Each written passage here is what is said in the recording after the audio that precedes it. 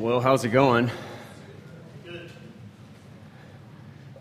After my night last night, I feel that I have permission that if anyone falls asleep during this, I can, just punch you, as long as it's not on the back of the head or below the belt, McGregor style.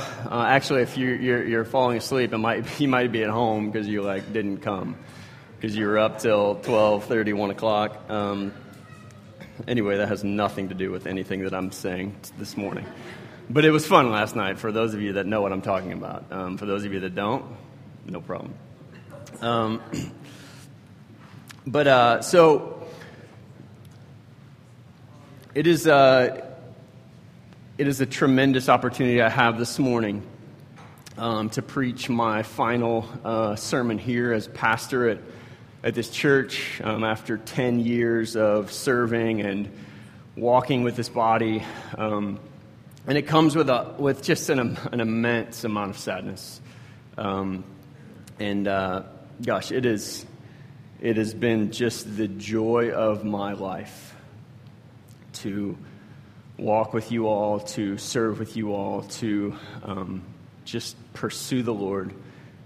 Just the joy of my life. And I just want to kind of out the gate say that. I will probably say a lot of things this morning. How can I say everything I want to say? This is like my last. Well, I have next week. I could interject and interrupt Rick, but just sabotage the final. No, there's a whole lot I want to say this morning, but I think out the gate, I just want to say it has been the absolute joy of my life to walk with the Lord and journey here this morning and over the past 10 years. So this morning, I want to reflect on some things. I want to lament and celebrate change. I want to challenge us to what the Lord is doing, and I want to set our eyes onward, and I want to set our eyes upward. And in the very end, I want to commission you for the next chapter that the Lord has for this family. Here's what I'm realizing is that life is this journey where God is always wanting to transform us, always wanting to change us, always wanting to do this work. We're not huge fans of it oftentimes. We're just let's just stick to the script. Let's just keep things going. Some of you are oddballs, and you're just like, what's next? What's next? What's new? But for the majority of us, we're just kind of steady. Let's just keep the pace going. God is in the business of transforming us. It's not a business. I don't know why I use that word. That's terrible. God is in the relational business, if I can, to change us. So I want to highlight a little bit on the Apostle Paul. So if you have your Bible, go to Acts chapter 20. And I'll meet you there here in a second. Paul, in Acts chapter 20, where we're at, he's celebrating the faithfulness of God in his life and in his ministry. That's what he's doing. And when you read about the Apostle Paul, there are few transformational journeys as exponentially transformative as you have the Apostle Paul. And I want to give you a couple examples of how marked his life was by the transforming power of God. There's numerous stories I could go to, but I just want to go to a couple for the sake of time. The first one, you stay in Acts 20. I'm not going to turn to all these passages. I'm just going to kind of summarize them. The first one happens in Acts chapter 9. Paul, who was Saul, you might be familiar with this if you have any church background. If you don't, no problem. I'll fill you in. He's like the ultimate hater of Christians. He hates what they believe, and even more so, he approves of individuals to execute those who believe what he does not like, and so he is just an incredibly evil man. God meets him on an particular day and strikes him blind. He doesn't see, eat, or drink for 3 days. And in those 3 days, God strips away everything. And the only thing he leaves with them is his hearing.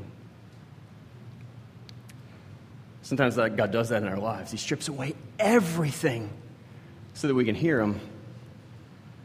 Paul hears him on that day. And God saves him, transforms his life, and he goes from 1 week approving of the execution of God's people to the next week calling people into the family of God. Like, talk about a transformation, talk about a journey of change and the transforming work of the Holy Spirit. Numerous years later, Paul comes to the city of Lystra, Acts chapter 14, and he's just, like, God's just marked him, God's changed him, God's done unbelievable work to bring him from being an evil man to being a spirit-filled man who's changed by the power of God. And he comes to the city of Lystra, and there's some Jews that are hiding out, possibly some of the very ones who he worked alongside and even messed up Christians with. They jump him, they beat him, they drag him out of the city, and they leave him for dead outside the city. What does Paul do? Well, he lays there till he gets some aid from some Christians nearby. They help him. Paul recovers in not too long of a time, and he immediately goes back to continuing to love people and serve people into the kingdom of God, making disciples, walking with people to strengthen their faith. He goes back to Lystra, like a week later, the very city that he was beaten in, left for dead, and he comes back there to preach the gospel because God has done an unbelievable work in his life of transforming him. In Acts chapter 20, the chapter before, or at the very beginning of this chapter, actually I believe it's Acts 19, Paul is preaching, and there's several people listening, and there's a kid sitting in a window, and he falls asleep. I know some of you are already asleep. I'm going to send Abe around to pop you on the back of the head. This kid falls asleep because Paul's just long-winded, kind of like you're like this guy up front. And he falls asleep, and he falls out of the window down 3 stories. And they're like, should we get up? Should we check? Like, I don't want to interrupt the service. Like, should we check? No, they get up, they run down. They're like, go get him. Like, Johnny fell. Like, they go check on him, and he's dead. Like, just picture that. Like, here preaching, like praise God, I've never killed anybody through my preaching. I've put some people to sleep, but I've never killed anybody. Paul goes down to him. Scripture says he picks him up. He speaks life over him. His life is restored. And what does Paul do? He stays there for the rest of the night, ministering to the church. Because when something like that happens, you need to talk about it. You need to oh my goodness, what just happened? I don't even understand. So Paul stays there, and then God sends him on to what's next. Like, he just goes on the next day, and he comes to Ephesus, which we're going to look at today. And what's crazy is Paul is just on a journey where the Spirit is working, the Spirit is moving, the Spirit is leading, and he's just like, I'm just going to be obedient. I'm just going to be faithful to be and do the things of the Lord. And we come to Acts chapter 20, and let me give you a little bit of background. In Acts chapter 20, Paul is going to address the leaders of the church of Ephesus.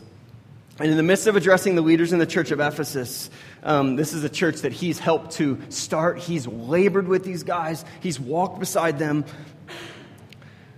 And he comes to them, and basically this is the one of the final chapters in his life. And he's leaving them with words of encouragement as he transitions on and continues the journey that God has for him.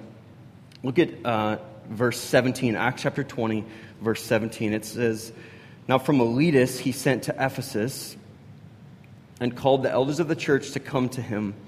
And when they came to him, he said to them, 'You yourselves know how I lived among you the whole time from the first day that I set foot in Asia, serving the Lord with all humility and with tears and with trials that happened to me through the plots of the Jews, how I did not shrink from declaring to you anything that was profitable, and teaching you in public and from house to house, testifying both to Jews and to Greeks of repentance toward God and faith in our Lord Jesus Christ.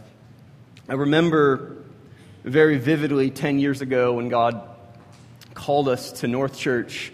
It was one of the most difficult times in my life. Here I was a good Christian kid, grew up in a Christian home, grew up in church. I knew all the rules, I knew all the moral codes, and I came to church and I was like, man, God is going to use me to do crazy things because I got it all together. And in fact, what I realized is that most often God isn't always just in the business of using us, He's in the business of changing us. God wants to change us. And I came here wrecked. I've said it numerous times. I learned the gospel here. I learned what grace was here.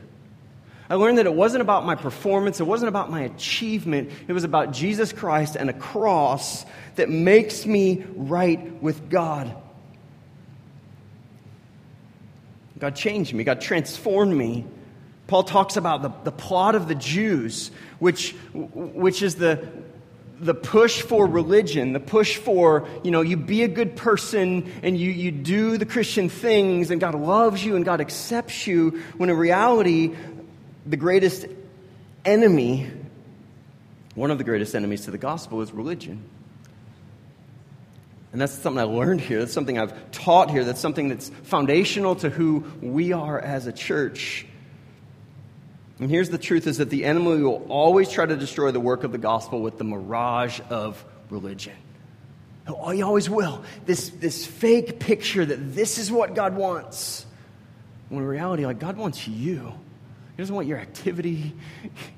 He doesn't want your good behavior. He could care less about it because you can do all that and God not have your heart. God wants your heart. Right? Can you imagine being in a relationship with somebody where you had all the actions of their life, but you didn't have their heart? Nobody wants that. Nobody wants that. One of my favorite things about the past 10 years has been our unapologetical approach and attempt to keep the gospel central to everything that we've done. And I just want to say, keep at it. Keep Jesus first. Not a pastor, not a person, not a program, not a building, not a method. The person of Jesus Christ. And Paul says in verse 21, testifying both to Jews and to Greeks of repentance toward God and faith in our Lord Jesus Christ. I learned in coming here and journeying with you all here is that repentance isn't just the thing that bad Christians do to become better Christians. It's actually the thing that mature Christians do to saturate themselves in the love and grace of Jesus. And the more you saturate yourself in the love and grace of Jesus, the more you realize how wretched and wicked you are. And the more you realize, I need to repent. Not just for bad Christians. Not just for when you just screw up. Because the truth is we screw up all the time. And God's beckoning us into His love. Not to perform better, but to embrace His perfect performance on our behalf. Listen, church, don't lose sight of your continual need to repent. Don't lose sight of it. Verse 22, and now behold, I'm going to Jerusalem, constrained by the Spirit. I wonder, this idea of being constrained by the Spirit, the past numerous months as the others have been navigating just kind of what God's doing, I would say that's a phrase that we would use, that we were constrained by the Spirit. Like God was working and it was evident that God had us and was doing something. That's what Paul's saying. Constrained by the Spirit.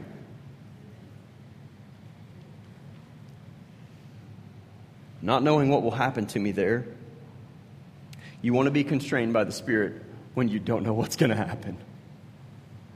And the truth of the matter is that when you live your life constrained by the Spirit, you don't know what's going to happen, because he might take you here, he might take you there, he might do this with you, he might do that with you, and no matter what, it's going to be amazing. Because God's for your joy more than you could ever be. Ever be. Verse 23, except that the Holy Spirit testifies to me in every city that imprisonment and afflictions await me. He says, hard times are coming. But I do not account my life of any value, nor as precious to myself, if only I may finish my course in the ministry that I received from the Lord Jesus, to testify to the gospel of the grace of God. And now behold, I know that none of you among whom I have gone about proclaiming the kingdom will see my face again. Therefore I testify to you this day that I am innocent of the blood of all, for I did not shrink from declaring to you the whole counsel of God. One of the things that, as Danielle and I have processed the past couple months, and especially the past couple weeks, and we've processed change. Change is hard, isn't it? It's weird. It's different.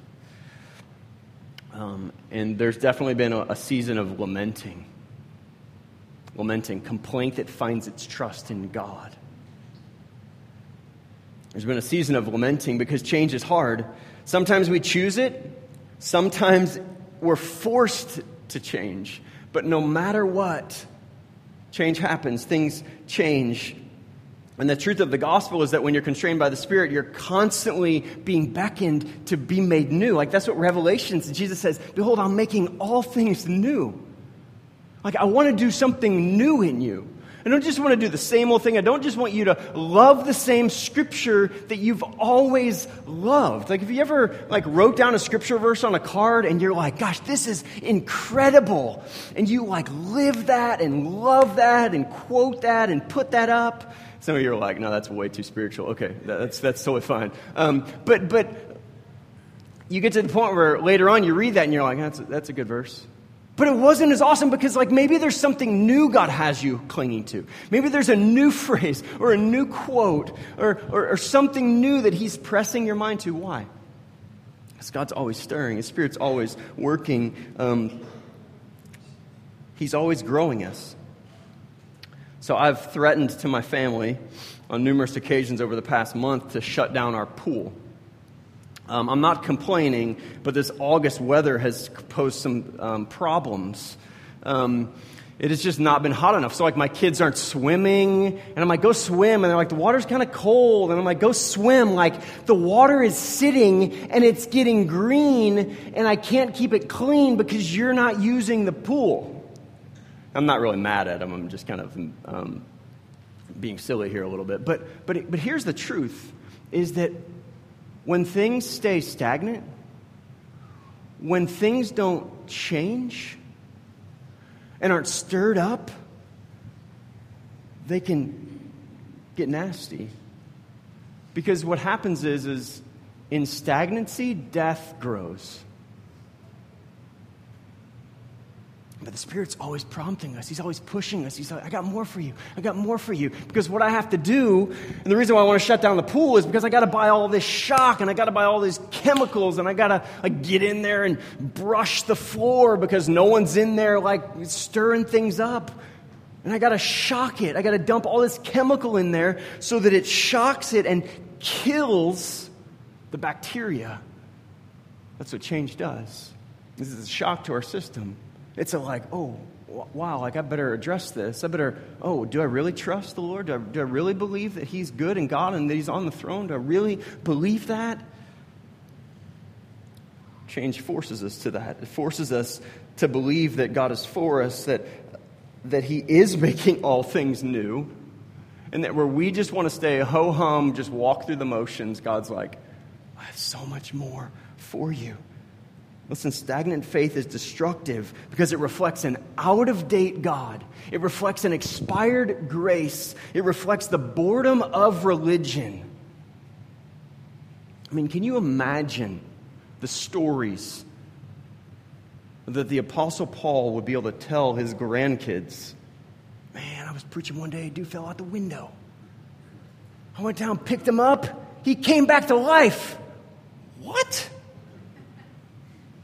Like when you live a life where you're like, God, you're real.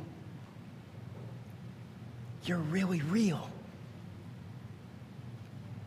I don't just come and sing some songs and hold a Bible and do religious things. Like, I actually want to take my life and put it in the hands of a God who's living and active. And let's just see what he'll do with me. Let's just see where he'll take me. Let's just see how he'll use me. Let's just see how he'll change me. That's who God is. But change is hard. And trusting God in the next steps is painful. And I know there's been a process of that for us. For you, for the elders, for my family. There's been a journey of that, of, okay, like we gotta really trust God that He's leading. We gotta really trust God that what's next is what He's leading. One of my favorite quotes, J.I. Packer, and still he seeks the fellowship of his people and will bring them both sorrow and joy to detach their hands from the things of this world and attach them to himself. That's what change does. That's what hard times do. He's like, get your hands off of what you think is going to bring you joy. Get your hands off of what you think is actually ruining you. And get them on me. Attach them to me, for I'm for your joy. You see, on the one hand, we think that being comfortable is the safest thing. We think that if we can be in control, it's the safest thing. But in reality, it's incredibly dangerous because it's the perception of safety. And it's the comfort of stagnancy, where we just think we're okay. Oh, it's just a little green in the pool, and then before you know it, my 3-year-old comes and says, Daddy, the pool is green. And then it's a whole bigger issue.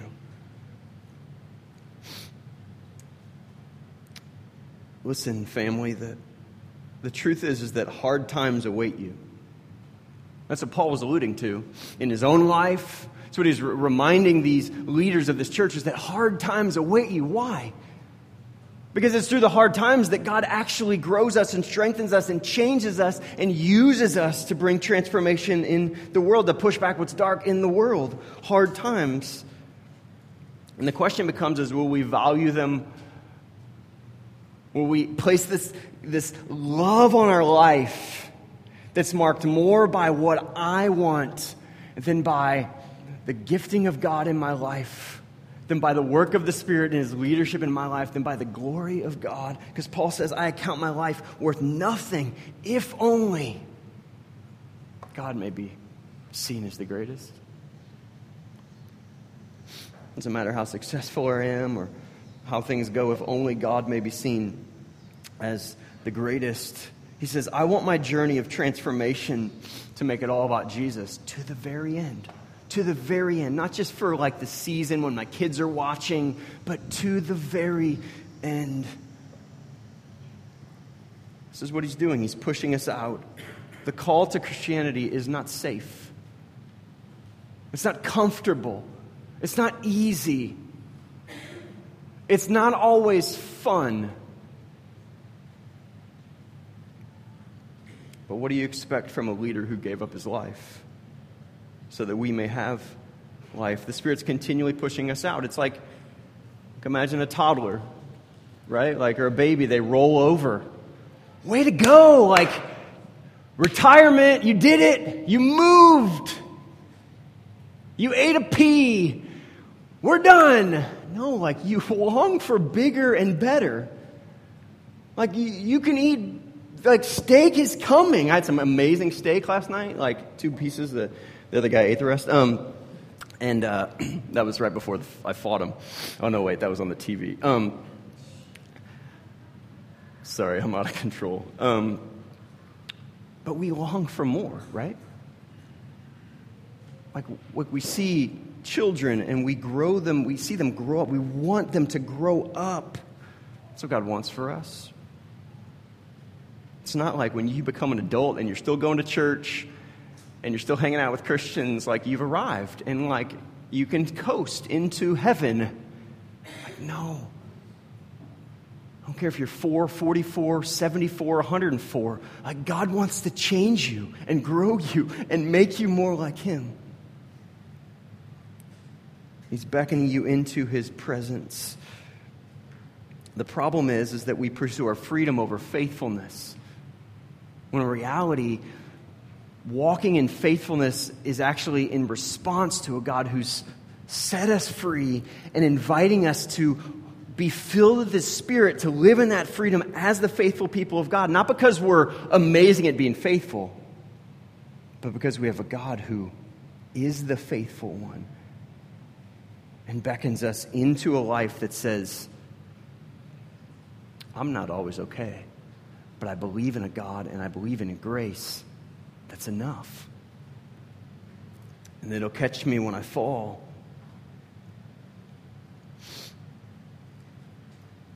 Here's the reality is we got to be careful not to view our life as this precious thing we got to protect. Or our church, this church is like this prized possession we've got to protect, like the parable of the talents. Like the one talent, God, you gave me the talent and I hid it in the ground because I wanted to give it back to you.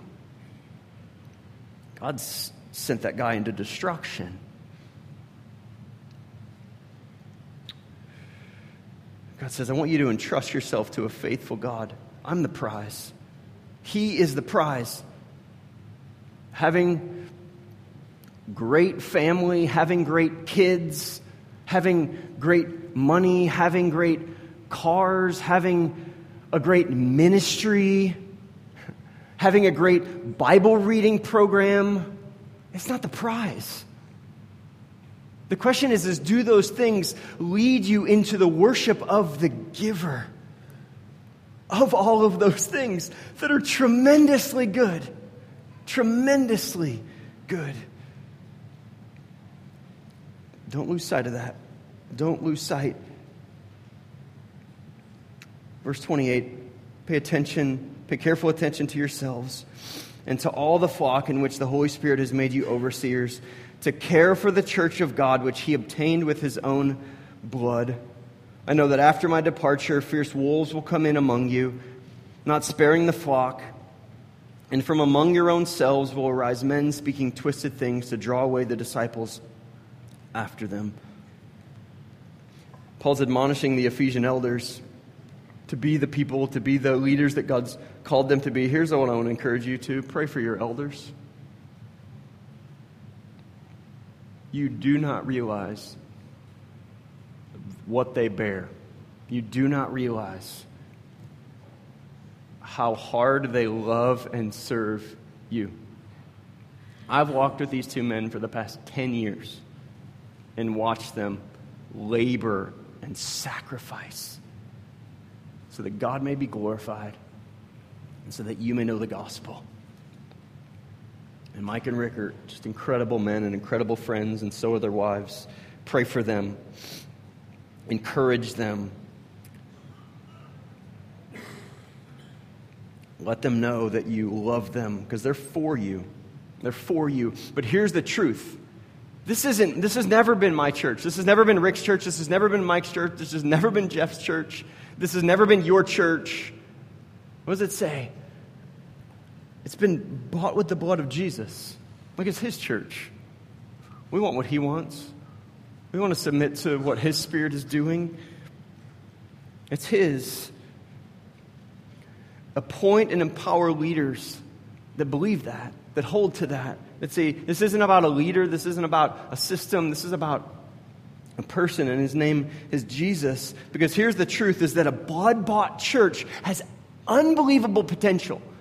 When you walk out this door and you realize, I'm a loved child of God. My future is secure. It doesn't matter what happens to me. It doesn't matter what people say to me. It doesn't matter what I face. Like that's an unbelievable power that will transform not only your heart and your home, but the world. Be that. Don't settle for anything different. Jesus has purchased this church. See to it that it becomes all that He's intended. Look at verse 31. Therefore, be alert. Such a good reminder. Remember that for 3 years I did not cease night or day to admonish everyone with tears. And now I commend you to God and to the word of His grace, which is able to build you up and give you the inheritance among all those who are sanctified. I coveted no one's silver or gold or apparel. You yourselves know that these hands ministered to my necessities and to those who were with me. In all things I've shown you that by working hard in this way, we must help the weak and remember the words of the Lord Jesus, how He Himself said, it is more blessed to give than to receive. And when He had said these things, He knelt down and prayed with them all. And there was much weeping on the part of them all, and they embraced Paul and kissed him, being sorrowful most of all because of the word he had spoken, that they would not see his face again, and they accompanied him to the ship. I love Paul's words in verse 32. When he says, I give you over to grace. I give you over to grace. If I could use one word that describes the past 10 years here, it's that. Like grace. The grace of God. And I just wrote this massive list from doing life together. I remember super early on when like one of the first community groups, we would just be gathering, and my daughter, who's now 9, would just sit in the middle of the community group while we just talked about life and talked about the Lord and shared in life together. And we didn't need a babysitter. Like, she just sat there. Now we need like 3 just for her. Like doing life together. Just tremendous grace. Things like 40 days of transformation that we did a while back, just journeying together for 40 days saying, God, what would you have? Remember the baptism celebration in my backyard where we dunked people. It was clear water that day, and it was cold though, but the kids got in it at the end, and we just celebrated the cross. We just celebrated the work of God. We played kiddie pool kickball a different day. Like, we need to do that again. Can we get that on the calendar and make that happen? Like, you still have my backyard. Like, we can do that because that was just incredible.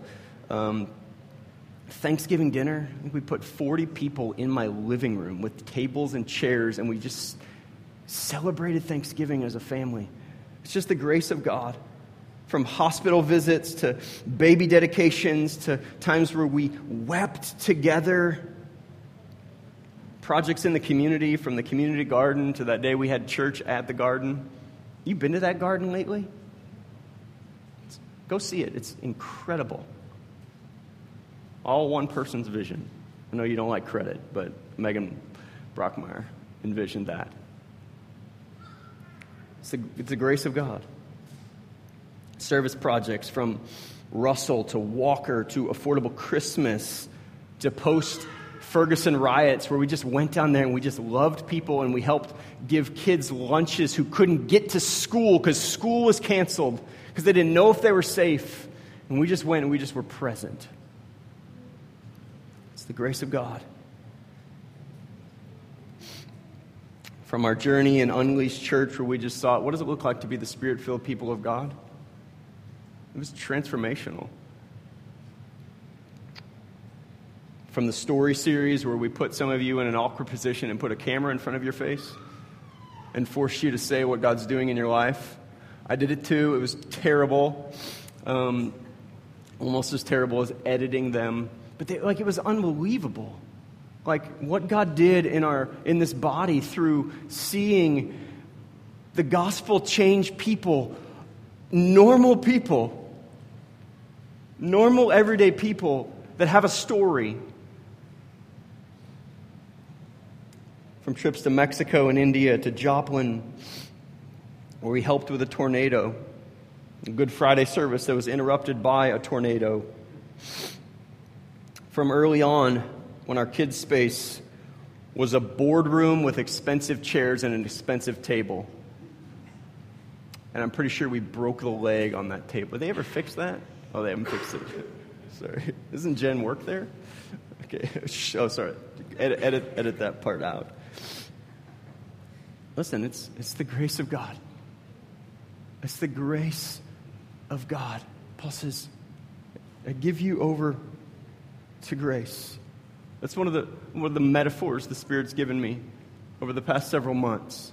Is that we as the people of God are always falling into grace. We're always falling into grace.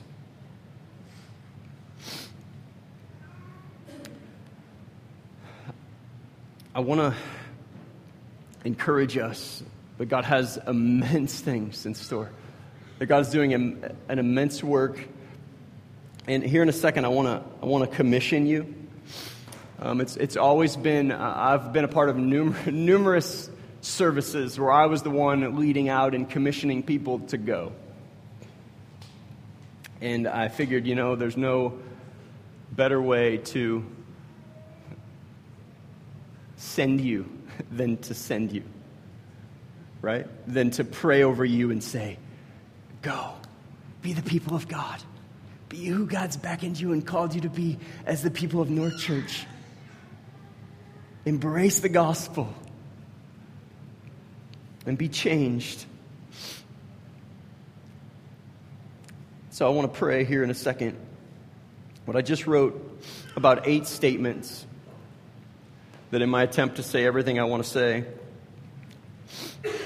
I wrote these 8 statements out. It's just final challenges as I, under the power of these statements, but also the power of the gospel, as I pray over you in a second and ask the Spirit of God to unleash His presence and send you as the people of God into one another's lives and into our community.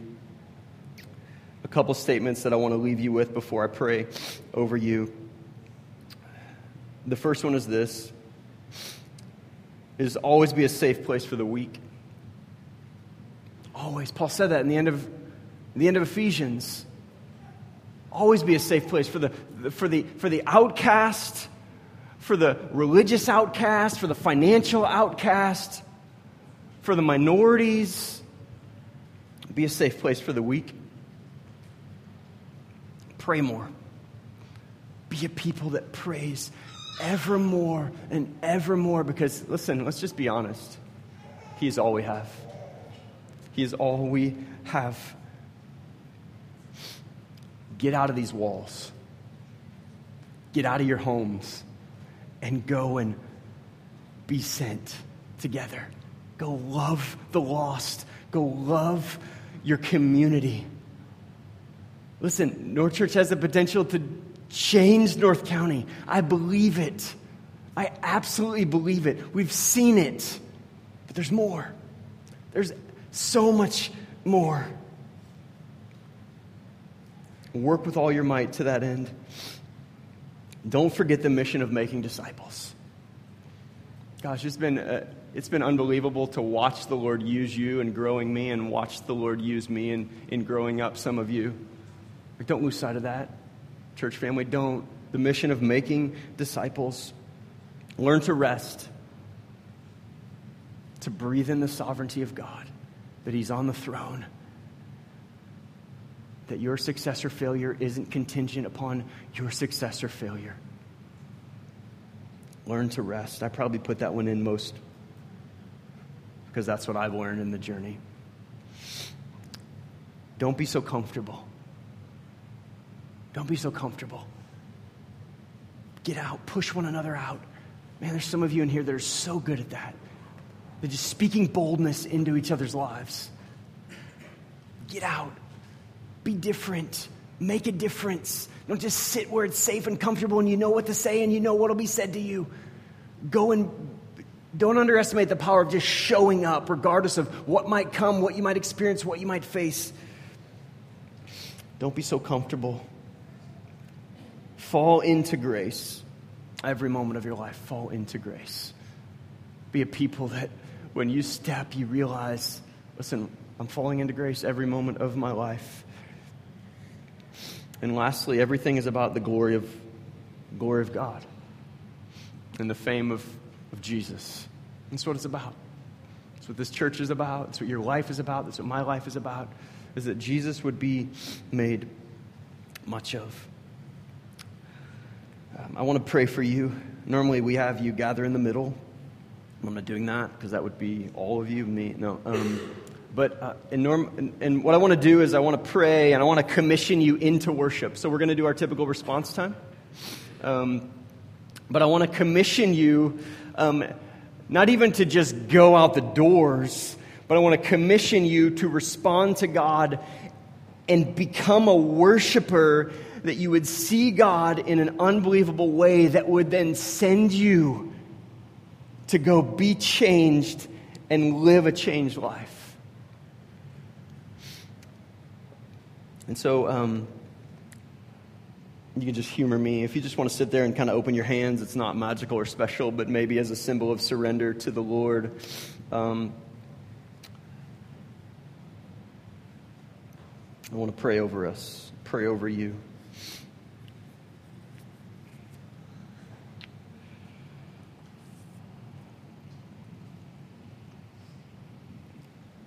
For this reason, I bow my knee before the Father, from whom every family in heaven on earth is named, that according to the riches of your glory, you may grant this church to be strengthened with power through your Spirit in your inner being, so that Christ may dwell in their hearts through faith, that they would be rooted and grounded in love and may have the strength to comprehend with all the saints what is the breadth and length and height and depth, and to know your love, Jesus, that surpasses knowledge, that they may be filled with all the fullness of God.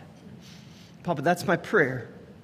That's my prayer for this amazing body, is that your Spirit would move, that lives would be changed, that brokenness would be bound up, that shackles would be released, that gifting would flourish, that the hurting would find hope, that Jesus would be seen as everything and enough. God, I pray that this body would grow in wisdom, stature, favor with God, and favor with man. I pray your favor over Rick.